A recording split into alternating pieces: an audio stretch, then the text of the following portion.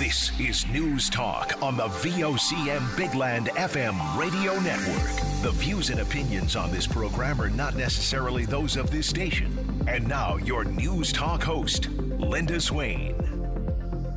Well, good afternoon, everyone. Well, what a busy day for the St. John's Regional Fire Department, and it continues to be. They're still at the scene, I think, of the downtown fire anyway, mopping up hot spots and making sure there's no flare-ups there. At least two properties, one destroyed, the other one heavily damaged in that particular fire. And anytime there's a fire in the downtown of St. John's, where you have so many wooden buildings packed so tightly together, scary. It is very scary. It has the potential to spread rapidly. And of course, the winds were gusting a bit this morning. So that's another major. You remember the one on Longs Hill there, 20 or 30 years ago now, Claudette? And the winds were blowing a gale that night. I think it was like 100 kilometers per hour at least. And that had the potential to spread much farther than what it did. As it stood, it wiped out an entire city block. So always scary. And while they were still at the scene of that, they got called in to another fire, and that one was out on the Trans-Canada Highway at the old, everybody remembers it as Islander RV there near Paddy's Pond. It's Akita Equipment now. So we'll get a little update on those two fires. The first fire was called in around 8 o'clock this morning, or just before 8 o'clock, to reports of a home on Lime Street engulfed in flame. And you could see the black smoke billowing throughout the downtown area. And of course, as you know, St. John's is like a big bowl, and you can see anything that's happening in the downtown in that realm for, a big part of the city. So very scary indeed. There was this big black fog that was just hanging over the harbor, which was the smoke from this fire being blown over the harbor and just sort of sitting there. It was really quite spooky. Well, VOCM's Noah Shepherd was among the reporters who spoke with Deputy Fire Chief Roger Hounsell at the scene of the downtown fire this morning. We got a call at around 7:45 of a structure fire on Livingstone Street and Lime Street. When our first arriving crews got on the scene, they encountered heavy fire and heavy smoke coming from residents on Lime Street. So we laid an attack line initially and started to do an interior attack. And then once we got so far, then the fire was too heavy, so we had to come out and then start to do a defensive attack on the fire. How many houses are impacted right now? We can only see from this corner. So right now we have two structures. One house on Lime Street is completely destroyed, and right now we're the next house down from it. We're currently entering that structure. That has multiple units in it, so we're going from unit to unit to see if there's any fire spread on the house next door. And were there any people brought to hospital or ambulance or a bit for bandaging? I'm not sure of, right now, as far as I know, no, we haven't had any issues with anyone going to hospital. As far as I understand, there was nobody in any of the residents, but that's why we're, along with doing a fire search, we're also making sure that all of the residents are vacant as well. So everyone's obviously out. That blue building, the fire's kind of popped out a couple times. Very pesky. What's going on? Yeah. So what's happening here? The blue structure on Lime Street has multiple units in it. So of course, from the fire from the upper residence, it spread over to the roof. So now it's after getting into that residence. So that's what we're doing now, going from unit to unit to either check for fire extension or knock down any fire that's happening there now.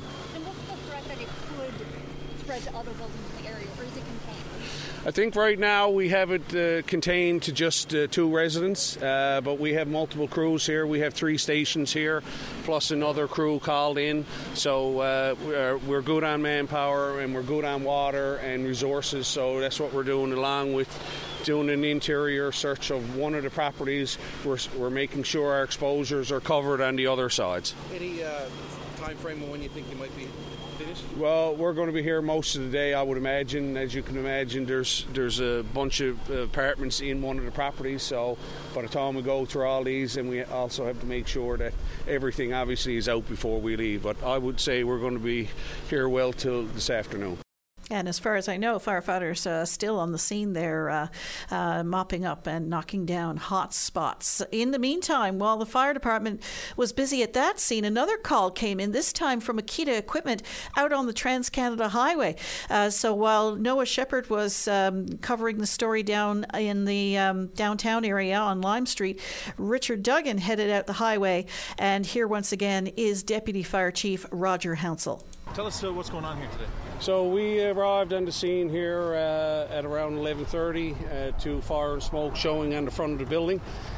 We laid an attack line, we knocked the fire down, and right now we're gaining a water supply from the pond behind the building.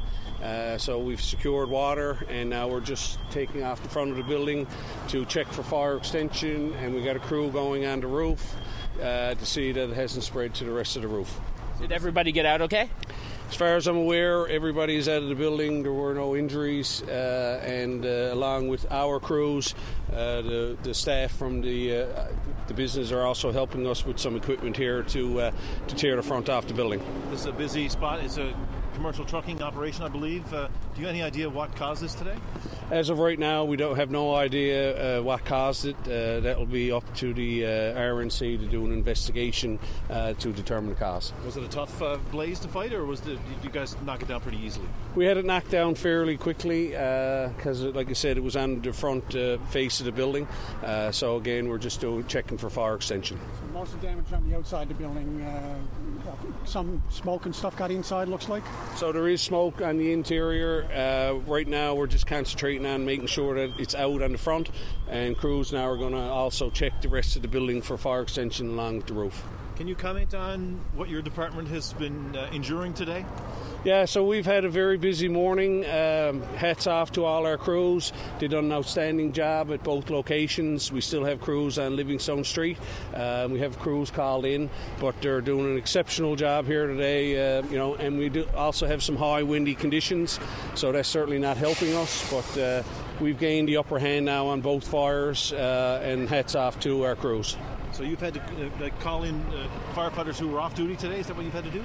Yeah, so what we've done is the fire this morning on Livingstone Street, it was right around the time that we switched crews. So we kept crews back from who were going off, and we also called in crews that are off duty, that are called in on overtime, because we put other trucks, our spare engines on the run, because we have so many stations out. So we still have other stations and other trucks looking after the rest of our region to make sure that, as it happened here, we could have multiple fires at any one time. So we got other trucks now put in service.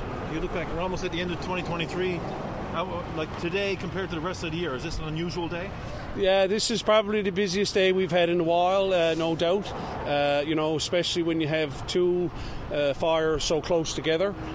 So that's why, it's been fairly busy today. And, our crews, again, I can't say it enough to speak how good our crews have worked and the effort that they put in to not let any of the fires spread any further than what they did. Did this situation reveal anything that there might be some shortcomings somewhere? You might need something else? What did it say to you?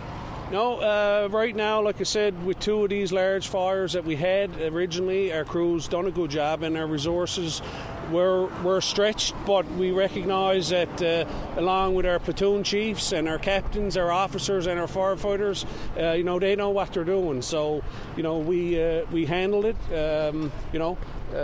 If something else happened now, I have no doubt that we can handle that as well, because we're slowly starting to free crews up from the two fires. They will go back to the stations and get cleaned up and get freshened up and get a bite to eat, get their trucks put back in service, and we'll be ready to respond again as we are right now. So I guess this is what it's all about. You guys are ready. There's days when it can be slow, but this is what you're ready for, right? This is what we do. These guys and girls are professionals. This is what we do. We're ready in our region to assist. We don't obviously like going to any of this, because unfortunately that means that somebody else is suffering, and that's not what we're about. We're here to help and keep the residents of our region safe, and that's showed here today with the two fires that our crews can do that. So that's Deputy Fire Chief with the St. John's Regional Fire Department, Roger Hounsell, following the second of two major blazes in the capital city region this morning. The cause of each of those fires, of course, now under investigation. Well, the staff at Akita Equipment did manage to escape the blaze at their business safely earlier today. Owner Chris Howlett joins me now. Well, Chris Howlett, you've had better days. Yes, I've had a lot better days than I had today, that's for sure. So tell us what happened. We actually don't know. The two employees noticed that the front of the building was on fire, and that's as much as we really know right now. I guess the police and the fire investigation will figure out that. So was anybody in the building at the time? Oh, yeah, there was probably 24, 25 people inside the building at the time, yes. They all managed to get out safely? Everyone was out safely. That's more than we can. That's the best thing that happened all day. And other than that, it's just try to get situated, find out what happened, and then try to get back on the move here. So the fire was at the front of the building? Yeah, so this building is built in a bunch of different places because a bunch of different pieces as it was built down to a year over the years. So there's a center section of the building which we call a showroom, which was a showroom, and basically it gutted out the whole center of the building. I guess probably 5,000 or 6,000 square feet, and that's totally gone, demolished. And I'm assuming by the word showroom, you had equipment in there? Yeah, we had. Well, we used it for storage, but I say showroom because in this building's previous life it was an RV dealership, and that's what they had. They used it for a showroom. So we had a lot of stuff stored in there, different things that we were moving for people, and of course I had all my boardroom and my controller's offices and 3 or 4 offices up top there. So I lost all that. So what does this mean now for business? Well, the next business is going to carry on as per normal. Hopefully, we're sort of full up here right now because they cut the power, of course, with Light and Power had to cut the power for fire. So now we're just trying to get a hold of someone at the city to get approval to turn our power back on. So that's our most important thing right now is that we can't operate without power. I got trucks all over North America, and right now they can't get a hold of me. And because we have no phone system, we got no computers, so we're doing a little bit by the cell phones and stuff, but I really got to get power ASAP. And is any of the building salvageable? Oh, yes, I'm in the office right now, walking around in the office. We're good. So, of course, when a building's added on, there's like fire protected walls put up. So it contained in one part of the building, much like you would see like a duplex house is built. You know what I mean? There's a fire wall put up. So that actually did work, and my offices is fine, and my garage is fine. So I can operate, and I want to operate. It's just I got to get some power. For sure. So what's the holdup? Any idea? We're dealing with the city, so we'll see how that goes. I do have an electrical company trying right now to get this done, but we also know that there's a fire on Livingstone Street, so there's no is a bit full up today when it comes to that stuff, I guess. And of course, companies and households, we try to make sure that we're prepared for these kinds of things when they happen. Did everything sort of fall into place when you realized that things were going very, very wrong? Everything was awesome, and thank God for the St. John's Regional Fire Department. And, of course, we had some friends of ours up the street that showed up here with a water truck and, a big water truck for construction. And we had an excavator here, and we knocked a piece of the building off to make sure we could get at the fire quicker and to slow it down and stop it. So everything worked good, and all people worked together. And of course, we're still here today. No one's hurt, and we can operate here if we have power. So I don't know if we call it a win, but is making the best of a bad situation. For sure. And once the power comes back, then what's your next, priority? Well, I got to make sure we keep our we got a trucking company here, and we employ 85 people. So the quicker I get going, I want to keep everyone employed and keep everyone moving. So after that, we'll start rebuilding where we were and just fix it up. But right now, I just got to get power and get going here. Chris, all the best to you now and your staff. Thanks so much. Thanks a lot, Linda. Have a great day.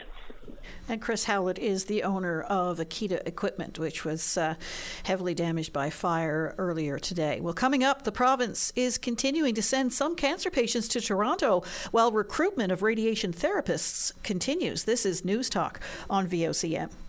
Start your day off right. Get the latest updates on news, traffic, and weather conditions, plus interviews with today's newsmakers. Your go-to source before you get on the go. 5:30 to 9 a.m. weekdays. Your VOCM mornings. And we are back. Well, you will recall last year that the province started sending some cancer patients to Toronto for treatment following a mass exodus of radiation therapists from the health sciences in St. John's. Recruitment continues, but Health Minister Tom Osborne confirmed in the House of Assembly today that some patients are still being sent to Toronto 1 year after the emergency measures were put in place. Here's Osborne responding to questions from Opposition House Leader Barry Petton in the House of Assembly just a short while ago.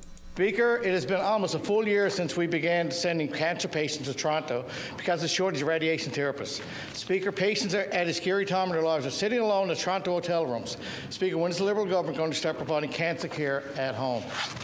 The Honourable Minister of Health and Community Services. Mr. Speaker, we would like to stop having to send patients to Toronto, but the alternative is that they don't have the care they need. We've been able to reach an agreement with Toronto, Mr. Speaker, that they will provide the care they need while we are recruiting. The reality of the fact is we've recruited 6 individuals to that unit, Mr. Speaker, in recent months. We continue to recruit. We do want to get the extra unit open, Mr. Speaker, but we do need to ensure we have the proper staff so that people can be provided the treatment in the 4th unit safely and properly. Until then, we will continue to send them to Toronto so that they have the care that they need, Mr. Speaker. The Honourable, the Opposition House Leader. Speaker, it's no good to recruit in front door when the stampede is continuing out the back door. The Fort machine has been shut down for over a year and failure rests the defeat of the members opposite. How many more hundreds of cancer patients are going to have to leave the province before government fixes the retention problem? The Honourable Minister of Health and Community Services. Mr. Speaker, I'm not sure if the member heard my previous answer, but we've recruited 6 individuals to that unit in recent months, Mr. Speaker. We will continue to recruit. There's a shortage of those specialists throughout the country, Mr. Speaker. That is a known fact. We've been successful in recruiting 6 individuals to that area of healthcare. We will continue to recruit, Mr. Speaker. It is competitive, but we've had success. We'll continue to ensure that we recruit to that area so we can get the 4th unit open. The Honourable, the Opposition House Leader. Speaker, the failure is that they couldn't keep them. That's your failure. You can recruit all you want, but if you can't keep them, it's a revolving door, Mr. Speaker. Speaker, again, we can recruit all we want, but this government has failed to hold on to these professionals leaving the province for more pay and better working conditions elsewhere. That's the problem. Hundreds of our residents are not getting the critical cancer treatment within the 28-day national standards. When is this going to stop? The Honourable Minister of Health and Community Services. Again, Mr. Speaker, I can continue to say we've recruited 6 individuals to that area of healthcare delivery recently. We will continue to recruit, Mr. Speaker. Yes, of course, we want to get people below the benchmark wait times, Mr. Speaker. It's more important that we provide the healthcare while that unit is shut down and we send them to Ontario to ensure that we provide the healthcare that is required, Mr. Speaker. We make no apologies for ensuring that people have the healthcare they need. Unfortunately, there is a shortage across the country in that area. We have put in place, Mr. Speaker, market adjustments to help retain those individuals recently. We've made that pensionable, Mr. Speaker, and I know the Minister of Finance is working on the pensionability issue for all market adjustments. So that was Health Minister Tom Osborne and Opposition House Leader Barry Petton in the House of Assembly this afternoon on the matter of cancer patients who are still being sent to Toronto in some cases while they continue the recruitment of radiation therapists and others at the Cancer Centre. Well, coming up after the news break, we're going to get to hear more about this. Foreign Affairs Minister Mélanie Joly says a humanitarian agreement is urgently needed to help people in Gaza. She's calling for a pause in hostilities between Israel and Hamas to allow more aid into the territory, and says Canada has an obligation to help almost 500 citizens, permanent residents, and family members get out. Israeli tanks and troops are continuing to advance into Gaza, where conditions are deteriorating as food, medicine, and fuel run dangerously low. Israeli Prime Minister Benjamin Netanyahu told a news conference today that he would not agree to a ceasefire, saying it would be tantamount to surrender to Hamas, surrender to terrorism, to surrender to barbarism. So no end to the hostilities on either side there from what we can see. But we will hear from some of the people who are calling for a ceasefire, others who have family members being held in Gaza after that attack on Israel back on October the 7th. So we'll hear more about that when we come back after the break. You're up to News Time now with VOCM's Richard Duggan. This is News Talk on VOCM. Stay informed and have your say on the news of the day with your VOCM. Join Linda Swain weekday afternoons from 4 to 5 p.m. for an hour of talk and discussion with decision makers and listeners like you. News Talk on your VOCM. And we are back. Well, an update now on the ongoing violence in the Middle East and growing calls for a humanitarian agreement and ceasefire in the region. We'll start with a news conference called earlier today in Ottawa from families of Israelis killed and kidnapped by Hamas in the original attack October the 7th. They're calling on Ottawa to demand the release of civilians still being held in Gaza. We have with us today a delegation of people that have survived and have loved ones that were either murdered or are right now abducted by Hamas in Gaza. They came here in order to speak to government officials here in Canada and asking of the immediate release of all hostages, including their loved ones. And they are here to tell their story and answer questions. We would like to thank both Melissa Lanzman and Malcolm Mendicino for arranging us this press conference today and for having us the opportunity for you to meet with those people and get their stories told to the Canadian public. If you wish to know anything or have more questions, you can reach me after this press conference. Thank you.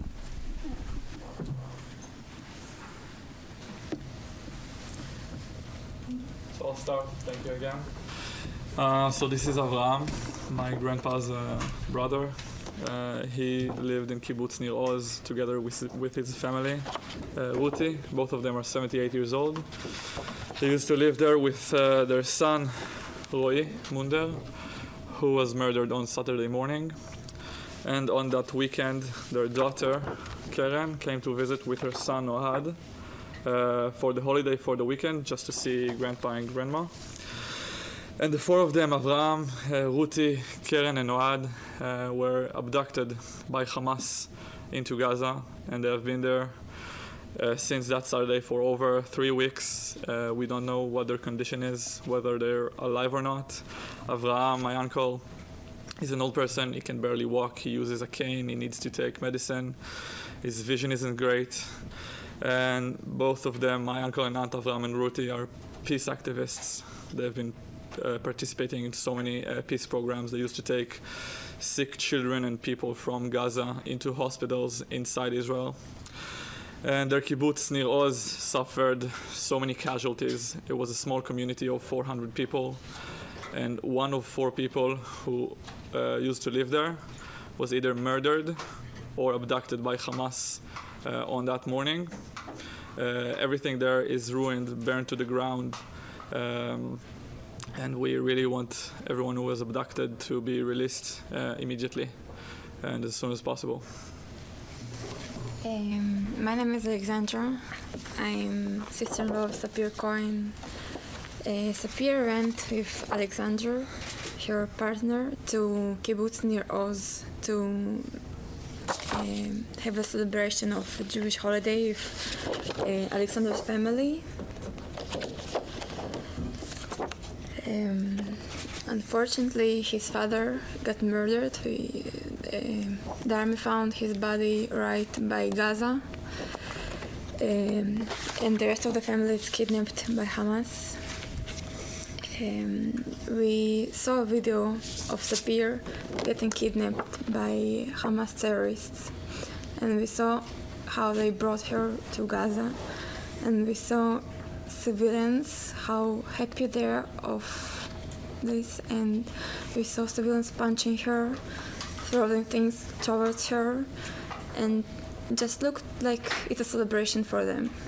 And this is terrible. It's happening now, and we really hope that we will get them back as soon as possible, because every second that they're there can be critical. We don't know what's going on there. We can't imagine what they're going through now. So that is some of the Israeli families who have come to Canada to urge Canada to demand the release of civilians still being held in Gaza. And I don't know if you could hear the sound there, but they were holding up pictures of loved ones, young and old, people who are being held there, and some who have already been murdered, and not knowing exactly what their fate might be. Meanwhile, a multi-faith coalition urges a ceasefire in the Israel-Hamas war. Here's some of that news conference, which was held in Ontario today. My name is Dr. Azam Abu Rayash, and I'm here on behalf of a coalition of Canadian Muslims, Christians, and Jews. This coalition includes the Canadian Council of Imams, Rabbi David Mivasser, York Region Muslims, Muslim Association of Canada, Independent Jewish Voices, the Toronto and York Region, Toronto Jewish Families, Mennonite Church Canada, Palestine Israel Network, Canadian Council of Muslims Theologians, United Church of Canada, Islamic Institute of Toronto, United Jewish People's Order, Canadian Friends Service Committee, Quakers, Canadian Muslims Public Affairs Council, Justice for All, Family Honor Project, Canadian Muslim Civil Liberties Association, Islamic History Month, Canada. And we are here to deliver this statement regarding the ongoing crises in the Middle East. We have 3 speakers, and we will not be taking any questions. Our first speaker is Imam Sikandar Hashimi of the Canadian Muslim community. Good afternoon and peace to you all. Thank you for joining us today. We gather here as representatives of a diverse coalition of Muslim, Jewish, and Christian community leaders. Above all, we stand together as Canadians. The death and destruction in the Middle East have brought unimaginable pain and grief to countless human beings. United in purpose and voice, we urgently call upon the Prime Minister and his cabinet, opposition party leaders, and all members, along with all Canadians, to demand 3 things. Number 1, an immediate ceasefire. Number 2, passage of life-saving humanitarian aid. And number 3, protection of civilians in accordance with international law. Central to all our religious teachings and social justice principles is the sanctity and inherent worth of every human being. Every life is a divine gift, and its protection is of paramount importance. We grieve for every life lost and every soul impacted, regardless of their faith or nationality. While our religions may differ in practice and doctrine, they converge in their teachings of compassion, love, justice, and mercy. These values unite us and compel us to speak out against violence and to champion peace. Thank you. And now, of the Canadian Christian community and the United Church of Canada, Reverend Mary Royal Duzick. As a signatory to the Geneva Conventions and other international agreements, Canada bears a responsibility to champion these principles. Canadian leaders must steadfastly advocate for respecting international law, condemn the targeting of civilians, condemn the destruction of homes and vital facilities such as hospitals and schools, and oppose the denial of basic essentials like water, food, medical care, and fuel. Canada must stand alongside the United Nations Secretary General, Amnesty International, Human Rights Watch, and the Independent Committee of the Red Cross in urging an immediate ceasefire, an end to the blockade, and the establishment of a secure humanitarian passage. So that was some of the speakers at a multi-faith coalition urging for a ceasefire in the Israel-Hamas war today. Foreign Affairs Minister Melanie Joly called for a humanitarian pause in the war in Gaza. Here's some of what she had to say today. We must be guided by human dignity, and all civilians, Israeli and Palestinians, for they are equal, must be protected. At this point, Canada mourns 7 dead. We are still searching for 2 who could be held hostage. 400 Canadians are trapped in Gaza. They are living in fear and despair. And as a government, we have a duty to bring them to safety. And that is why we need humanitarian pauses, a humanitarian truce in Gaza. And I've been in contact with Israel, with Qatar, with Egypt, and the U.S. nearly every single day for the past 3 weeks. At this point, we need an agreement from all parties to get our foreign nationals out, including Canadians. All hostages must be released, and it is important to allow food, fuel, and water in Gaza. And Canada will be reaching out to more countries to join in that call. I spent the better part of this last month in Israel, Jordan, Egypt, and the UAE, overseeing our efforts to help Canadians leave the region and working with our partners to address the impacts of this conflict while finding ways to de-escalate. The region is at a very precarious moment. You can feel the weight of anxiety and pain in the streets and at the highest levels of government. While we face the immediate and urgent impacts of this crisis, we must also look forward, looking forward to a political horizon and towards peace. So that was Foreign Affairs Minister Melanie Joly today. She's calling for a humanitarian agreement to help people in Gaza and calling for a pause in hostilities between Israel and Hamas. But Israeli Prime Minister Benjamin Netanyahu today told the news conference that he would not be agreeing to a ceasefire, saying it would be tantamount to surrender to Hamas, surrender to terrorism, and surrender to barbarism. Well, coming up, tomorrow is Halloween. But the Nature Conservancy is asking people to take a moment, not to be scared of, but to be scared for a number of animals associated with fear on the spookiest day of the year. This is News Talk on VOCM. Your voice in Newfoundland and Labrador's biggest conversation. If you want to know what's happening in your province, tune in to Open Line every day. Have your say weekday morning starting at 9 a.m. on Open Line with Patty Daly on your VOCM.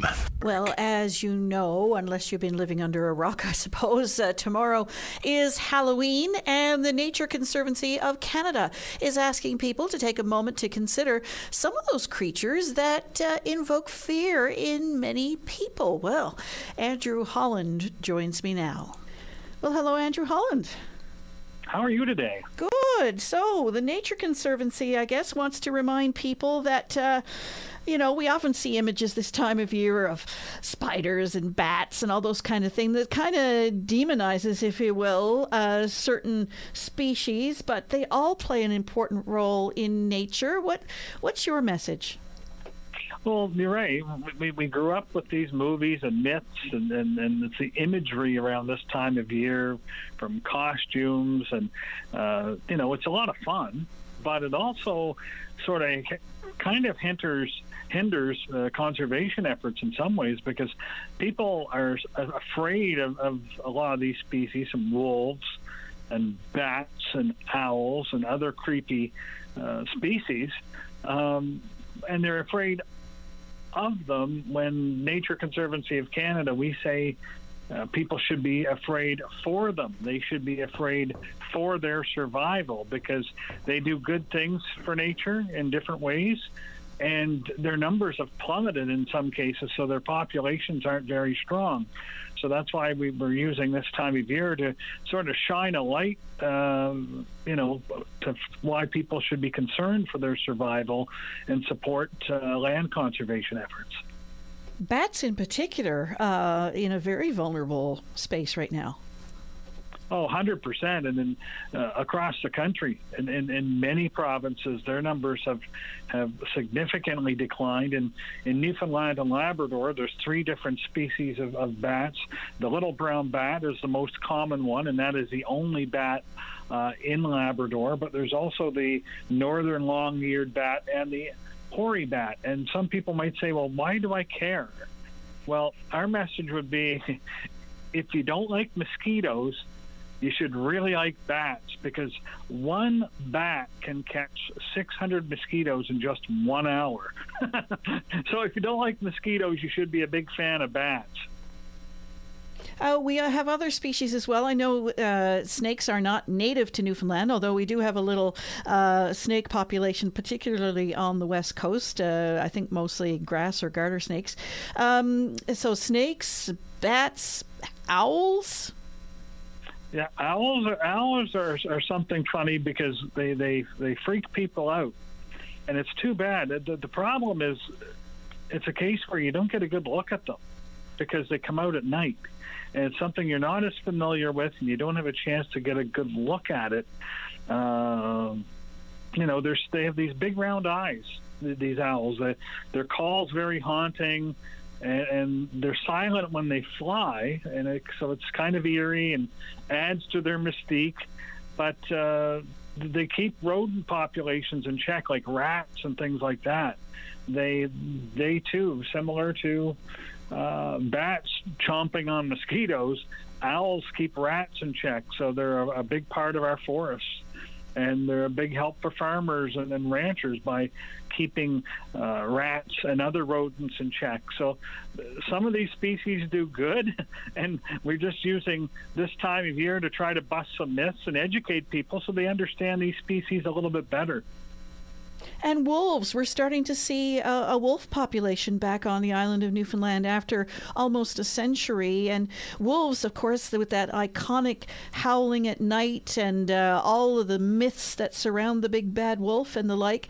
I often heard it say that wolves on the landscape are a sign that things are actually quite healthy. So what should our attitudes towards wolves be? Well, they've got a great backstory in the province because they were recorded as extinct, I think back in 1930.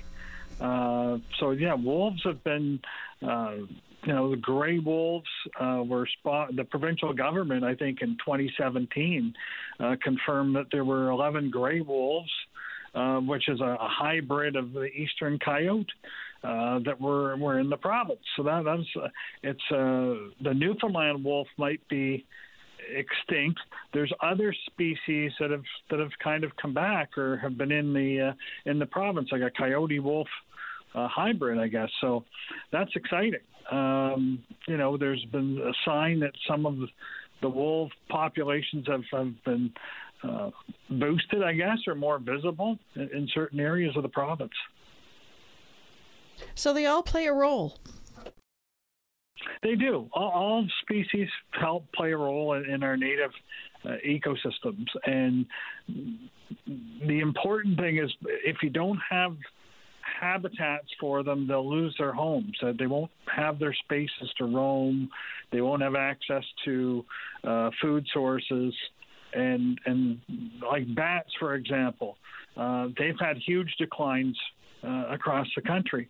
And as if people are afraid of something, they may not really understand why we need to protect it, or even worse, be openly hostile to these creatures that are just trying to survive. And so while people are going out looking for candy and Halloween treats, we just wanted to use this time of year to try and highlight that these are species we don't necessarily get a chance to see or interact with much, but they do play an important role in nature. And if we don't try to conserve more areas and protect them, their numbers can decline even further. Andrew Holland, I really appreciate your time. Thank you. Well, thank you for yours, and happy Halloween. So that's Andrew Holland from the Nature Conservancy. So you got a costume, Claudette, or what? No, I don't. I asked listeners during my show. I was telling them that tomorrow I do a specific exercise class, and our instructor told us last week, show up with something, Halloween-ish. And, of course, I leave everything to the last minute, so people suggested either maybe paint a cat on myself, or I need some last-minute ideas, put it that way. I have some black clothes. See? But I wear that every day. I know, I do too. But if we're that's all we need. Black clothes. Maybe you know what? I have to make a confession. Oh, I love confession with Linda time. I've always felt the oppression of trying to come up with a costume. I'm not good at it. It doesn't really interest me. So, people are always asking, I thought I was done with it when I was 11. Yeah, but you're a mom. How could you be done with it? As adults, no, my son is not that interested either, to be honest with you. It's kind of like me. But I know people are really into it and really are creative. And my goodness, I can't say enough about those people, but I ain't one of them. So I used to always feel like angst. Yeah, a certain amount of pressure to come up with something. There is a lot of pressure around Halloween for sure. And I never have anything. I always come up blank. So yeah, I don't think I'm gonna do anything unless I can find it in my immediate, house. And I don't have to go shop. I don't want to go spend tonight hours looking for something. Yeah, I hear you. But I know people who go all out and put a lot of thought into it and love Halloween. Some people tell me Halloween is bigger than Christmas for I've them. heard that, yeah. And, more power to them. And I have to be honest, I really look forward to seeing some costumes around here tomorrow. Oh, yeah, a lot of people will be because they want to enter a contest. And it always amazes me how clever they are, but no. Don't expect much from me. Day. I'll be coming as Linda. Super Linda. Woohoo. Wear a cape. I don't even know if I got that. I might have a bed sheet or something. Anyway, so there you go. Don't expect much from me is all I'm saying. Anyway, we'll be back tomorrow. I look forward to seeing everybody's costumes, though, just the same. So do join us then. And stay listening. We'll keep you up to date on a number of major stories that we've been covering here and following today and in through to tomorrow on the morning show. Thanks for listening, everyone. Bye-bye for now.